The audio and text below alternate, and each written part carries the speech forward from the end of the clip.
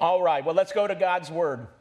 If you're new with us, you'll find a sermon note sheet inside your bulletin that will help you better follow along.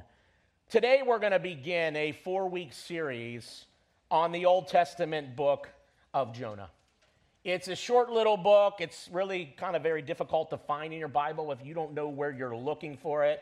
It only takes up a couple of pages, kind of towards the end, the back half of your Old Testament. You have 4 chapters, 48 verses total. That's it. But it has a very powerful message attached to it. What it really does is it reveals to us the depths of God's grace. Because of God's great love for people, for you and I, there's no place that he won't go. There's nothing that he won't do. Yes. And no one he won't, through his love and grace and mercy, track down in an effort to get them back on track and into the place that's right in the center of his will for their life. That's what we're going to learn as we make our way through this series over the next 4 weeks. In fact, we're going to do it in 4 consecutive weeks. I think most people, even many non-Christians, know the story of Jonah to one degree or another. In fact, this is one of those stories that has kind of transcended through the Bible and out into popular culture. Anybody know why most people know this story? Has to do with a big what? The big fish or whale or whatever you want to call that swallowed Jonah. And that part of the story has led to differing opinions about the book of Jonah. So some will say, because of that part of the story, some believe, it's just a mythical story. It's made up, because how could that be real? Others say that maybe this book was a dream that Jonah had and wrote down for us. And then there are still other people that would say, it's just a parable or an allegory that's meant to teach us spiritual truths. And while those are all differing opinions, can I tell you, none of those opinions is correct. Right. Jonah is a real story that really did happen. Yes. Let me give you 3 proofs that Jonah's story is true. Proof number 1 is the testimony of the narrative itself. Throughout the book, you're going to find real names and real places and real peoples, all historical details found outside of the book of Jonah to be accurate. And the book of Jonah is written, its literary style is historical fact. It's not written as an allegory or a parable. It's historical narrative when you understand the grammar and how it's laid out. So the text itself testifies a true story. The second proof Jonah's story is true is the testimony of the Bible. In the book of 2 Kings chapter 14, the prophet Jonah is mentioned during the reign of a king named King Jeroboam II. Let's go ahead and let me take you there because I want you to see this. 2 Kings 14, verse 25. It says, he, talking about King Jeroboam, restored the border of Israel from Lebo-hamath as far as the sea to Arabah, according to the word of the Lord, the God of Israel. Watch this. Which he spoke by his servant Jonah, the son of Amittai, the prophet, who was from Gath-hepher. You're going to understand when we start reading Jonah, that's the same Jonah that we find in the book of Jonah. And so the testimony of the Bible confirms that indeed Jonah was a real prophet of God. But the question is what about the big fish part of the story? Was that real? Well, to answer that question, we need to go to the testimony of Jesus. If you go to Matthew chapter 12, what you find is you have religious leaders who don't believe Jesus is who he said he was. And so they say, Jesus, to prove to us who you say you are, we want a sign. Do something for us. Do something miraculous. And look what Jesus said to these cantankerous religious leaders. He said this in verse 39, an evil and adulterous generation seeks for a sign, but no sign will be given to it except the sign of the prophet Jonah. Watch this. For just as Jonah was 3 days and 3 nights in the belly of the great fish, so will the Son of Man be 3 days and 3 nights in the heart of the earth. Now, Jesus is referring to his death and his resurrection there. The men of Nineveh will rise up at the judgment with this generation and condemn it, for they repented at the preaching of Jonah, and behold, something greater than Jonah is here. And Jesus is talking about himself. In these 3 verses, do you understand? Jesus confirms the entire story of Jonah. The prophet of Jonah, his preaching, the people of Nineveh repenting, and even the big fish part of the story, Jesus says all of it's true. That's the testimony of Jesus. Now, with that in mind, let's go ahead and dig into the book of Jonah, Jonah chapter 1. What we find at the beginning of this book is something really, really interesting, and it's this. We find that you have a disobedient prophet at the beginning of this book. Let's go ahead and read what it says, starting in verse 1. It says, "Now the word of the Lord came to Jonah, the son of Amittai, saying, 'Arise, go to Nineveh, that great city, and call out against it, for their evil has come up before me.' But Jonah rose to flee to Tarshish from the presence of the Lord. He went down to Joppa and found a ship going to Tarshish.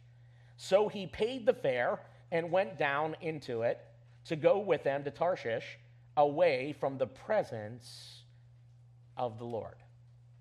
Now, do you understand you got a rebel prophet here? You got a prophet that's reluctant. He does not want to go to preach to Nineveh. So understand, this is a man who very clearly heard the word of God, but didn't want to obey it. And the reason that is because he didn't like what God had to say. You don't have to be a Christian very long to find out sometimes God's going to speak to you. In fact, a lot of times God's going to speak to you, and there are a lot of times you're not going to like what God has to say. That's Jonah. And so he runs in the opposite direction. But why? Why was Jonah so not liking what God had to say? Well, God had asked him to go to Nineveh and warn that city that if they didn't repent, he was going to wipe them out. He was going to judge them. Nineveh was the capital city of the Assyrian Empire, located in what is present-day northern Iraq.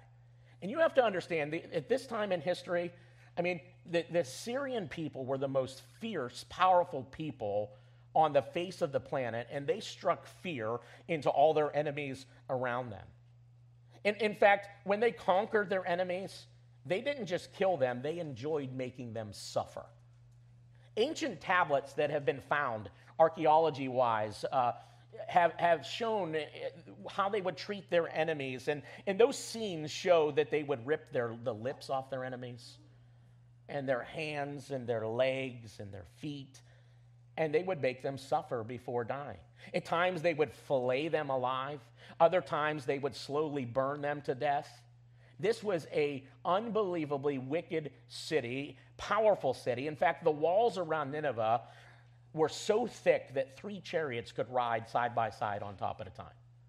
And outside the gates were the skulls of thousands and thousands of their conquered enemies piled up for anybody who came to that city to see. What I want you to understand is Nineveh was the most violent, immoral, in every way, intimidating city on the face of the planet. This is the city God wants Jonah to go and preach to. But Jonah doesn't want to go. But not for the reasons that you would think. We would think, well, I wouldn't want to go to that city. I mean, that's scary to think about going to a city like that. Can I tell you, Jonah is not one least bit scared of the Ninevites. Instead, he's afraid that if he goes and preaches to them, they'll repent and God will spare them from his judgment. These are Israel's enemies. He doesn't want to see them in heaven one day. He wants them to burn in hell for eternity. Anybody have anybody like that? Don't raise your hand. But there's some people you're like, God, I don't know, right? That's Jonah. I mean, he would have been more than happy to go to preach to them and say, guess what, guys? Judgment is coming, so get ready. What bothered him was preaching about the part that God wanted to offer them grace if they repented. You see, Jonah knew God very well. He knows that if they respond to God's offer of grace by repenting, God would indeed save them from his judgment. And that's what ends up happening in the story. If you fast forward in the story, eventually God gets Jonah there. Jonah preaches, and he proclaims these 8 words all through the city. This is all Jonah preaches. Look at this. Jonah chapter 3, verse 4. He says, "Yet 40 days, and Nineveh shall be overthrown." That's all he says. He goes around the city. That's what he says. 8-word sermon. He's like, okay, God, I'm here, but I'm going to do a short sermon. But God anoints it in such a way, get this, that the whole city repents. All of them. Every single one. And if you understand it right, it is the greatest revival in the history of the world. Now, you would think Jonah would be happy about that. Praise God. Lost people found God. They're going to heaven. They're not going to hell. But Jonah is not happy about that at all. Look what we're told at the beginning of chapter 4 after the revival broke out. It says this, but it displeased Jonah exceedingly, and he was angry. And he prayed to the Lord and said, "O Lord, is not this what I said when I was yet in my country? That is why I made haste to flee to Tarshish, for I knew that you are a gracious God and merciful, slow to anger, and abounding in steadfast love, and relenting from disaster." Jonah says, I just knew. Therefore now, O Lord, please take my life from me, for it is better for me to die than to live. I mean, he's so unhappy that he would rather die than celebrate that a whole city just got saved. And you know who he's mad at? He's mad at God for saving them. This is why Jonah is on the run back in chapter 1. Now, this tells us something very important. Did you know it's possible to know God? To serve him for a long time? And still be running from him? That's Jonah. I think the truth be told, that's some of us in this room today. You know God, you're saved, you're going to heaven. That's not that's not in question. You worship, you serve God, you talk about him, you know all about him, you know his word inside and out, but there is a specific word that he has spoken to you about in some area of your life that you do not like. And you too have your running shoes on trying to work things out your own way. Can I just say, if that's you, are you ready for this? You're Jonah. Today I want to talk to you about being on the run. You see, when we say no to God, do you know what that makes us? Rebellious. Do you understand? You don't have to be living like a pagan to be rebellious. You don't have to be living like the people of Nineveh were to be considered rebellious. Let me give you a good, simple, flat definition that brings it all into alignment here. Listen, rebellion is simply saying no to God. Anytime we tell God no, you ready? You're living in rebellion. No matter how many other things you're saying yes to him in. You see, we tend to evaluate our walk with God by how godly we are compared to other people in our life. And so we look at other people and we go, well, I go to church more than them, and I don't got my life right, but at least I go to church, and at least I serve God, and at least I do this, and I do this. But lordship is one of those things that if it's not absolute and total, it's not a reality in your life. You're never farther from God than when you're close to him and say no. You know, there are a lot of godly people who look like they're walking with God in every other way, but there's some area that they're saying no to him in. And it could be a variety of different things. Maybe it has to do with relationships in your life, and there's just, God says, no, that's not the right relationship, or you're not handling that relationship right, and you're like, God, but I don't like what you have to say, so no. Or maybe it's a sacrifice in your life that God's asking you about how you use your time or your talent or your treasure. And you're like, God, but I just don't like what you have to say. And I hear you, but no. Maybe God is asking you to stop doing something. Or maybe God is asking you to start doing something. And you've heard him and you've said, no, God, no. Maybe it's a location that he wants you to go. Maybe it's a shift in your life. Maybe it's a new job. I don't know. But there are a number of things that God could speak in our life that we can look at and say, God, I hear you, but no. Well, Jonah said no to God about Nineveh. And it has him on the run. So understand, you ready for this? Everything else in his life is yes, except for Nineveh. And he's going to have to learn the hard way. It would have been way easier to say yes to God up front. Amen. But what he's also going to learn about is the great mercy and grace of God, and how much God loves him through his running. What I want to do with the rest of our time this morning is share with you some lessons from a runner. Lessons that if you're thinking about running will stop you in your tracks and say, you know what, I better just trust God. Lessons that if you've been running for a long time will give you hope that God still loves you and cares about you and is at work even through the pain in your life to bring you back to the center of his will. Lessons that if you find yourself in rebellion will hopefully wake you up spiritually. Here's the first lesson we learn from Jonah about a runner. Runners find it difficult to be in the presence of God.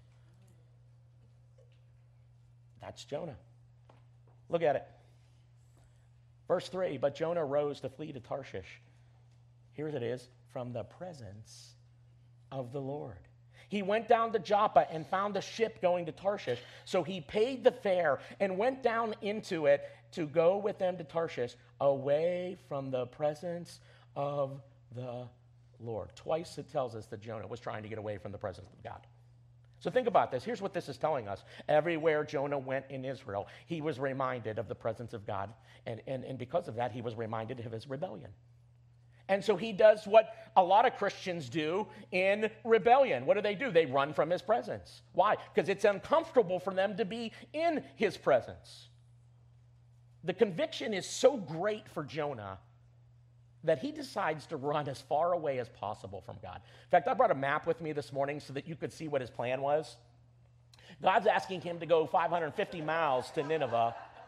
And Jonah's like, nope, I'm going 2,500 miles to Tarshish. And you understand, Tarshish was the edge of the known world at this time. Jonah would rather be 2,500 miles out of God's will than 550 miles in God's will.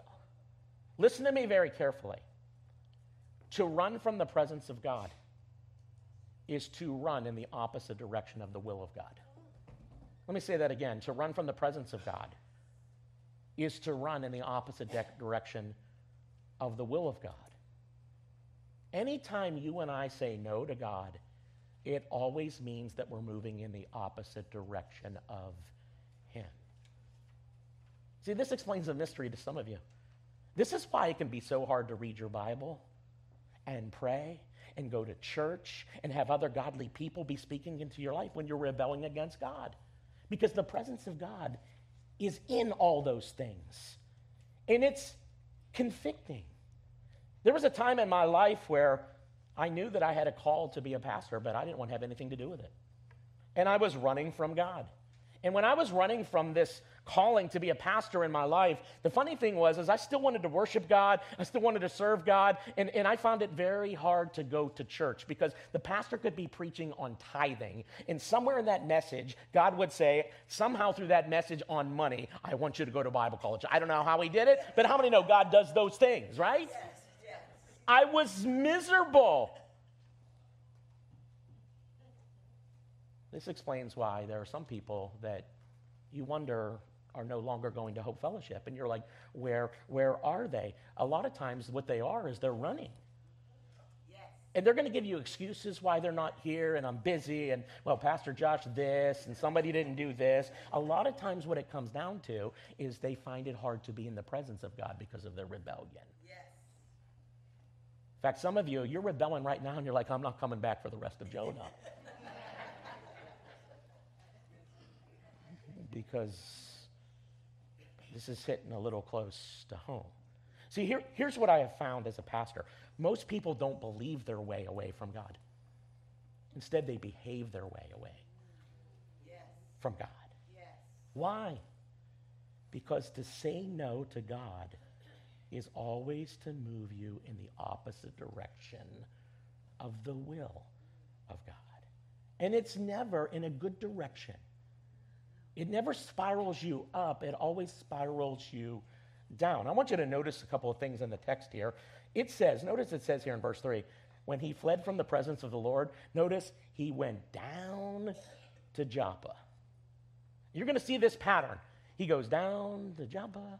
He goes down into the sea. He goes down to the whale or big fish or whatever it is. I think it was whale because he needed oxygen in there and scientific stuff, but you understand what I'm saying.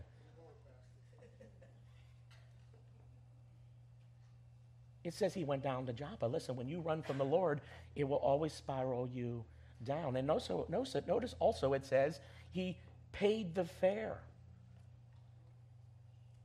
Jonah's rebellion is costing him on a personal level. And that shouldn't surprise any of us, because running from the presence of God always brings you down and will always be more of a costly endeavor than you could ever imagine. There's a second lesson we learn from Jonah's running. Runners always affect the people closest to them. Amen. Look at verse 4. It says, but the Lord hurled a great wind upon the sea, and there was a mighty tempest on the sea, so that the ship threatened to break up. Then the mariners were afraid, and each cried out to his God, and they hurled the cargo that was in the ship into the sea to lighten it for them. Now, at this time in history, there was no such thing as cruise ships or passenger ships. Cargo ships would make extra money by taking on passengers along with their cargo on their way to their destination. And so here's the question I want to propose to you when we read this. Who's responsible for this storm? Jonah. Here's the principle. Rebellious people always create trouble for those closest to them. The storm brought on by Jonah is so bad that the mariners are afraid the boat is going to be destroyed. They're so afraid, they're crying out to their pagan gods at this point. And they're taking water on so fast that they have to throw their cargo overboard just to stay afloat. And so understand, not only is Jonah paying the price for this rebellious trip, but so is everyone else on that boat. Yes. You know this. Runners always end up hurting the people closest to them. Yes. You know that to be true. Parents, you know that when your kids rebel, it costs you, right? You feel it. You have to deal with it emotionally, mentally, sometimes monetarily. When a husband or wife rebels and leaves their marriage for another person, it's super costly to their kids. Kids end up paying for it for a lifetime. In fact, I would say this, some of the baggage that we carry as adults was put there from somebody else's rebellion that we got caught up in. We got caught up in the wash of their rebellion. I mean, you can pick up the newspaper and turn on the news or go through that news app and see every day other people being caught up in the whirlwind of someone else's rebellion, thefts and abuses and murders and robberies. Listen, don't buy into the myth, and this is so America. Don't tell me what to do. I'm in charge of my life. It's just me. And listen, do you understand? You don't, it matters what you do because there are people around you. Yes. Nothing could be further from the truth that it doesn't matter. Moms and dads, let me just say something to you that I think needs to be said. Your saying no to God can put your kids right in the middle of a storm that they don't need in their life. Yes. Because they're getting caught up in the wake of your rebellion. Because runners always leave a wake behind for those that are closest to them, and they get caught up in it. Here's lesson number 3 we learned from Jonah's running. Runners end up spiritually exhausted. You know what I have found in my life? Because I've had my times of running, more than I'd like to admit to you. It's exhausting. It's hard work. And it will drain you spiritually. It will empty you out spiritually. In fact, it will make you numb and it will make you spiritually stupid. Jonah's so exhausted from running, he's oblivious to the storm going on around him. Look at it here. Jonah chapter 1, verse 5. It says, but Jonah had gone down into the inner part of the ship and had lain down and was fast asleep. Now think about this. Bad storm. Wind and waves. The boat is rocking all over the place. Water is pouring over the sides. We know that because they had to lighten the load by getting rid of some of the cargo. Everyone else in that boat is in a panic but Jonah. You know what Jonah is doing? He is sound asleep. And I think there's a spiritual picture here for us to understand. He's not only physically asleep, but he's spiritually asleep as well. That's always true when it comes to rebellious people, isn't it? Everyone in their life can see the dangers but them. Yes. Look at verse 6. So the captain came and said to him, "What do you mean, you sleeper? Arise, call out to your God. Perhaps the God will give you a thought to us that we may not perish." Do you understand? Even even these pagan sailors are smart enough to know they need divine help or they're going to go down. They can see it, but not Jonah. He's so spiritually exhausted from running that he's numb to his circumstances. He's become comfortable with his circumstances. Jonah doesn't even say a word to these sailors. He just keeps on quiet, keeps on being quiet. You know what he's doing? I'm going to continue to run, hoping the storm will pass and everything will be okay. Look at verse 7. And they said to one another, "Come, let us cast lots." It's kind of like rolling dice, right? They're going to, that we may know on whose account this evil has come upon us. So they cast lots, and the lot, watch this, fell on Jonah. Now here's what I love about this. You may try to hide your rebellion, and you may justify it and try to explain it away, but eventually the truth's going to come out into the light. Yes. Do you know why? Because God's going to expose it to you. Yes. And if you're the one in rebellion, you ready for this? You're usually the last one who's going to wake up to that truth, because everybody else knows it already. What's God doing here in Jonah's life? Let me tell you what God's doing. God's working to wake Jonah up out of his spiritual slumber. Verse 8, it says, "Then they said to him, 'Tell us on whose account this evil has come upon us. What is your occupation? And where did you come from? What is your country? And of what people are you?' And he said to them, 'I am a Hebrew, and I fear the Lord, the God of heaven, who made the sea and the dry land.' Then the men were exceedingly afraid and said to him, 'What is this that you have done?' For the men knew that he was fleeing from the presence of the Lord because he had told them." Did you catch that? That is so interesting. Even before the storm, he had already told them why he's on the boat. Rebellious people always have a good story to tell, because they're always trying to justify it. And they need to find somebody who will agree with them. And can I tell you this? This is the danger when you rebel. If you look far enough and long enough, what happens is you're going to find somebody that's going to go, "Oh, I agree with you." And the reason why you start distancing yourself from church is because there's too much of the presence of God there and people that are trying to tell you what you need to be hearing, not what you want to hear. He's already told them. But God is at work here in Jonah's life to wake him up from his spiritual slumber.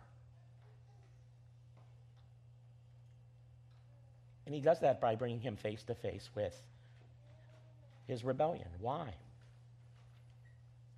This is why getting back on track with God always starts with conviction. God's not doing that to punish him, but to get him in position to get his life turned around and back on track. God's confronting him with his sin, not because he wants to condemn Jonah, but because he's madly in love with Jonah. Yes. And he is working by his grace to bring him back to the center of his will for his life. You say, how do you know that? Well, do you understand it was God who sent the storm? It was God who made the lot fall on him, all in an effort to get his life turned around and back on track. Listen, sometimes God uses storms to do that. Yes. Sometimes pain is his method of getting your attention when you're on the run. Because sometimes pain is the only thing that's going to wake you up out of your spiritual slumber. Yes. It's the method that God often uses when we're rebelling. There's a fourth lesson that we learn from Jonah's running, and it's this. Runners never arrive at the destination they were hoping for. You know, Jonah thought he could do it his way.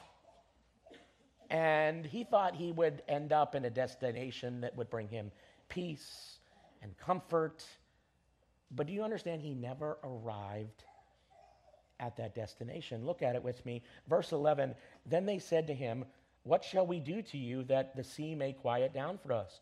For the sea grew more and more tempestuous, and he said to them, pick me up and hurl me into the sea.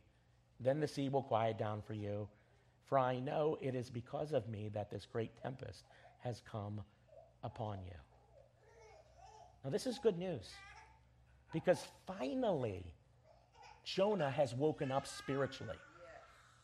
He understands that it's his rebellion that has brought all this misery upon them. But he has yet to wake up to the grace of God that is at work in his life. At this point, he thinks he's dead meat. I mean, that's what Jonah thinks. I mean, it might as well throw me over to die because I've messed up too bad. What he's failing to realize at this moment is that God is actually, by his grace, running after him. Not to destroy him, but to redeem him in his calling as a prophet. Look at verse 13. It says, nevertheless, the men rowed hard to get back on dry land, but they could not, for the sea grew more and more tempestuous against them. Therefore, they called out to the Lord. Oh, Lord. Do you understand what's happening? They're not calling out to their pagan gods anymore. They're calling out to Jonah's God. Therefore, they called out to the Lord, O Lord, let us not perish for this man's life, and lay not on us innocent blood, for you, O Lord, have done as it pleased you. So they picked up Jonah and hurled him into the sea, and the sea ceased from its raging. Then the men feared the Lord exceedingly, and they offered a sacrifice to the Lord and made vows. This is where you're just going to see the amazing sovereign grace of God all over this story. At this point, these pagan mariners get saved. They went from calling out to their pagan gods to Jonah's God. Isn't God's grace amazing? Yes. God is even using Jonah's rebellion for his good purposes. I mean, Jonah can't get away from God, right? Here he is trying to run, and God's like, I'm still going to save people through your running. You know, I had this experience in my life. I've already told you. There's a period of time when I was running from being a pastor, and so I went to Anne Arundel Community College. I got my 2-year degree in computer science, and then I went on to UMBC, and I'm still running from God. I'm like, I'm not going to Bible college. I'm not doing that. And I show up to UMBC for my junior year, and at this point, I've got to take a language. The only class that was available, no lie, everything else was full, was Hebrew. And I remember my mom giggling like, God's going to use that when he eventually stops running. She was right. The grace of God is something else, isn't it? See, God won't let Jonah get away from his calling no matter how far he runs. Jonah is now floating in the sea. This isn't the destination that he had hoped for. You understand, he thought he'd be sitting on some beach in Tarshish, sipping a drink with no worries, totally at peace, no cares in the world. Can I tell you, running from God never turns out to be what we thought it would be. Amen. Never, because there's always a lack of peace where God is not. You see, many runners never get to the harbor they were headed for.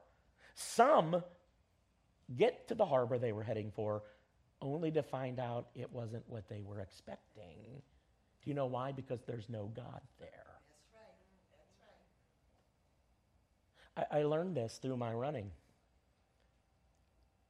When I was in my junior year at UMBC, I was working for a construction company. And my boss came to me one day and said, hey, instead of going back for your senior year, why don't you finish school slow? I got a job for you in the office. Long story short, I ended up with a project engineer's position, and I never studied to be a project engineer. 22 years old. I had my own office, making good money, in a large DC construction company. And I was miserable. And I realized that I didn't end up as a project engineer because I was good. I ended up there because God said, I'm going to put you in a position where you think you're going to flourish and you're going to be miserable, and I got to show you. Sometimes God will do that. Yes. And that's when I finally surrendered. I knew it didn't matter how much worldly success I had or how much money I made. I was going to be miserable if I wasn't where the presence and the peace of God was in my life. And the presence and peace of God will always be in the center of God's will for your life. No lie. I quit my job. Went out to Springfield, Missouri to Bible college. I went from my own office making good money to finding a job where I was painting 5 miles of wrought iron fence around the country club. There would be this bucket of paint, and you put these paint gloves on, and you dip them. Every day, I'm out there. And you know what? You thought I'd be miserable. I was so happy doing that. Because even when you're painting 5 miles of wrought iron fence around a country club, if you're in the middle of God's will, there's nothing like it. And you know what I learned? It's always better to be miserable in God's will than miserable outside of God's will. Look, to be in God's will, you don't have to like it. You just got to trust that God will work you through it, and he knows what's best. Because God's will is always the best place for you, no matter how you feel about it. There's one more lesson we need to learn from Jonah's running, and it's this. Runners discover they can't outrun God. Amen. Jonah thinks he's going to get away from the presence of God. Oh, God loves him too much. God cares about him too much. And I love this part of the story. God didn't have Jonah thrown overboard to have him die in that sea.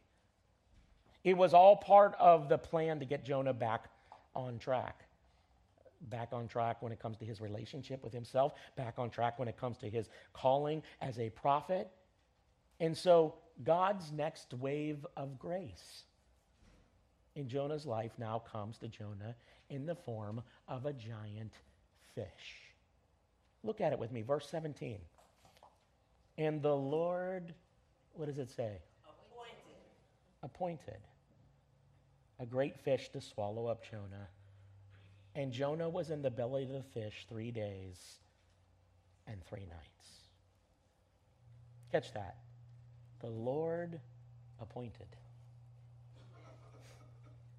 Let that resonate for a second. Yes. The Lord appointed that great fish. I want you to think about all the things the Lord has appointed during Jonah's run here in chapter 1. The Lord appointed the storm in Jonah's life. The Lord appointed the lot falling on him. The Lord appointed that he would be thrown overboard. And now we're told the Lord appointed a great fish to swallow up Jonah. Jonah thought he was going to be able to run from God. But what he didn't realize is the grace of God was following him everywhere he went. There was the grace of God in that storm. That was the grace of God. Do you realize that? That was a wave of God's grace. The lot falling on him, that was a wave of God's grace.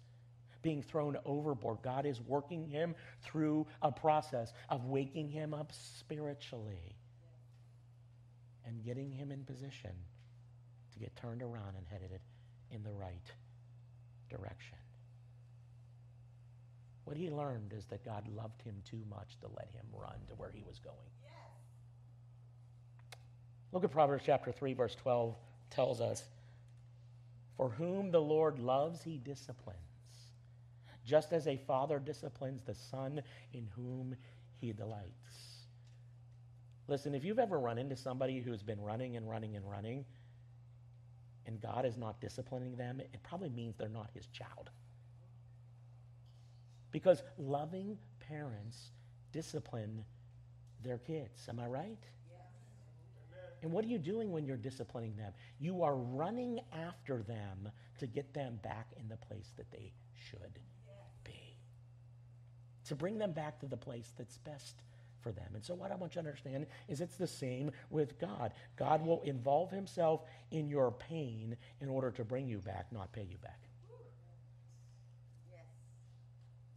Everything that God appointed in Jonah's life was wave after wave of God's grace working to bring Jonah back to the center of his will for his life. And finally, Jonah responds to God's grace. The lights. We read this in verse 1 of chapter 2. Then Jonah prayed to the Lord his God from the belly of the fish. Finally, he's awake. Finally, he's out of his spiritual stupor. Finally, he's ready to get his life back on track with God in the belly of that fish. I mean, Jonah here, this is the first time he prays since he ran. Finally, Jonah, understand he's saying, mercy. Okay, God, I've had enough. And for the first time, he's calling out to God. And this is where Jonah gets back on track with God. This is where he repents and gets his life turned around in the right direction. Right smack in the belly of that great fish. And we're going to study his repentance more next time as we study chapter 2. Because we're going to study what it really looks like to get back on track with God. I think a lot of us fool ourselves about what that looks like. We're going to talk about that and talk more about repentance and how that opens up the door for God to put you back in the center of his will for your life. As we close today, let me leave you with 3 important thoughts. Number 1, you can run from God, but you can't hide from his presence. God is in front of you. God is behind you. He's on top of you. He's in the boat. He's in the sea. And if Jonah would have got there, he would have found that God is even in Tarshish. You can run from God, but you'll never be able to hide from his presence. And can I tell you, that is wonderful, because it tells me that my God is always going to be there to look for me and bring me back and do whatever is necessary, because he loves me, to bring me back to the place that I should be. Aren't you thankful for the presence of God? Here's number 2. Your rebellion can keep you from the greatest moves of God. God is giving Jonah an opportunity to be a part of one of the greatest revivals in history. And Jonah is risking missing the greatest things that God has planned for him because of his rebellion. I mean, don't make the mistake of thinking that, well, this is just kind of automatic, God bringing Jonah. No, Jonah had to make choices and decisions to put himself back where God wanted him to be. Some of us are saying no to God, and God is saying, but you don't understand. I've got some great things that I want to bring into your life. I've got some great things I want to do from your life. And you're risking missing out on the greatest things that I want to do in and through you because of your running. Here's number 3. Repentance is giving God the opportunity to reverse his judgment or discipline. Now, in the case of Nineveh, it was to reverse his judgment. Non-Christians there, right? They're going to be judged for their sin. If you're a Christian, your sins are already forgiven. Amen? In Jesus. But when you're come to the point where you're ready to say yes to God, repentance, you know what it does? It allows the hand of discipline to come off of your life.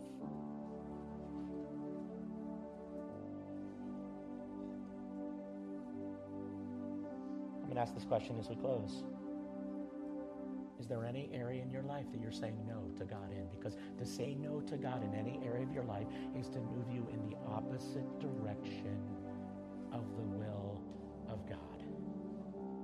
So would you bow your heads, close your eyes? If there's any place in your life that you're saying no to God in, would you go to him right now and say, God, you got my attention? Some of you right now, God is trying to wake you up from your spiritual stupor. He's trying to wake you up. Not because he wants to condemn you, not because he wants to make your life miserable, because he's got great things in store for you. And until you wake up, his hand of discipline will remain on your life. Because God is so persistent and so loving that he doesn't want us to miss out on everything that he has in store for us. So if you're here this morning and that's you, maybe you're running in some area, would you just go to God right now where you're at and say, God, you got my attention. You got my attention. I repent. I'm sorry. And today I say yes to your plan. Even if I don't like it, even if I don't understand it, I say yes to your plan. It's the best decision that you could ever make because the peace of God is always found in the will of God. And that's exactly where God wants you to be.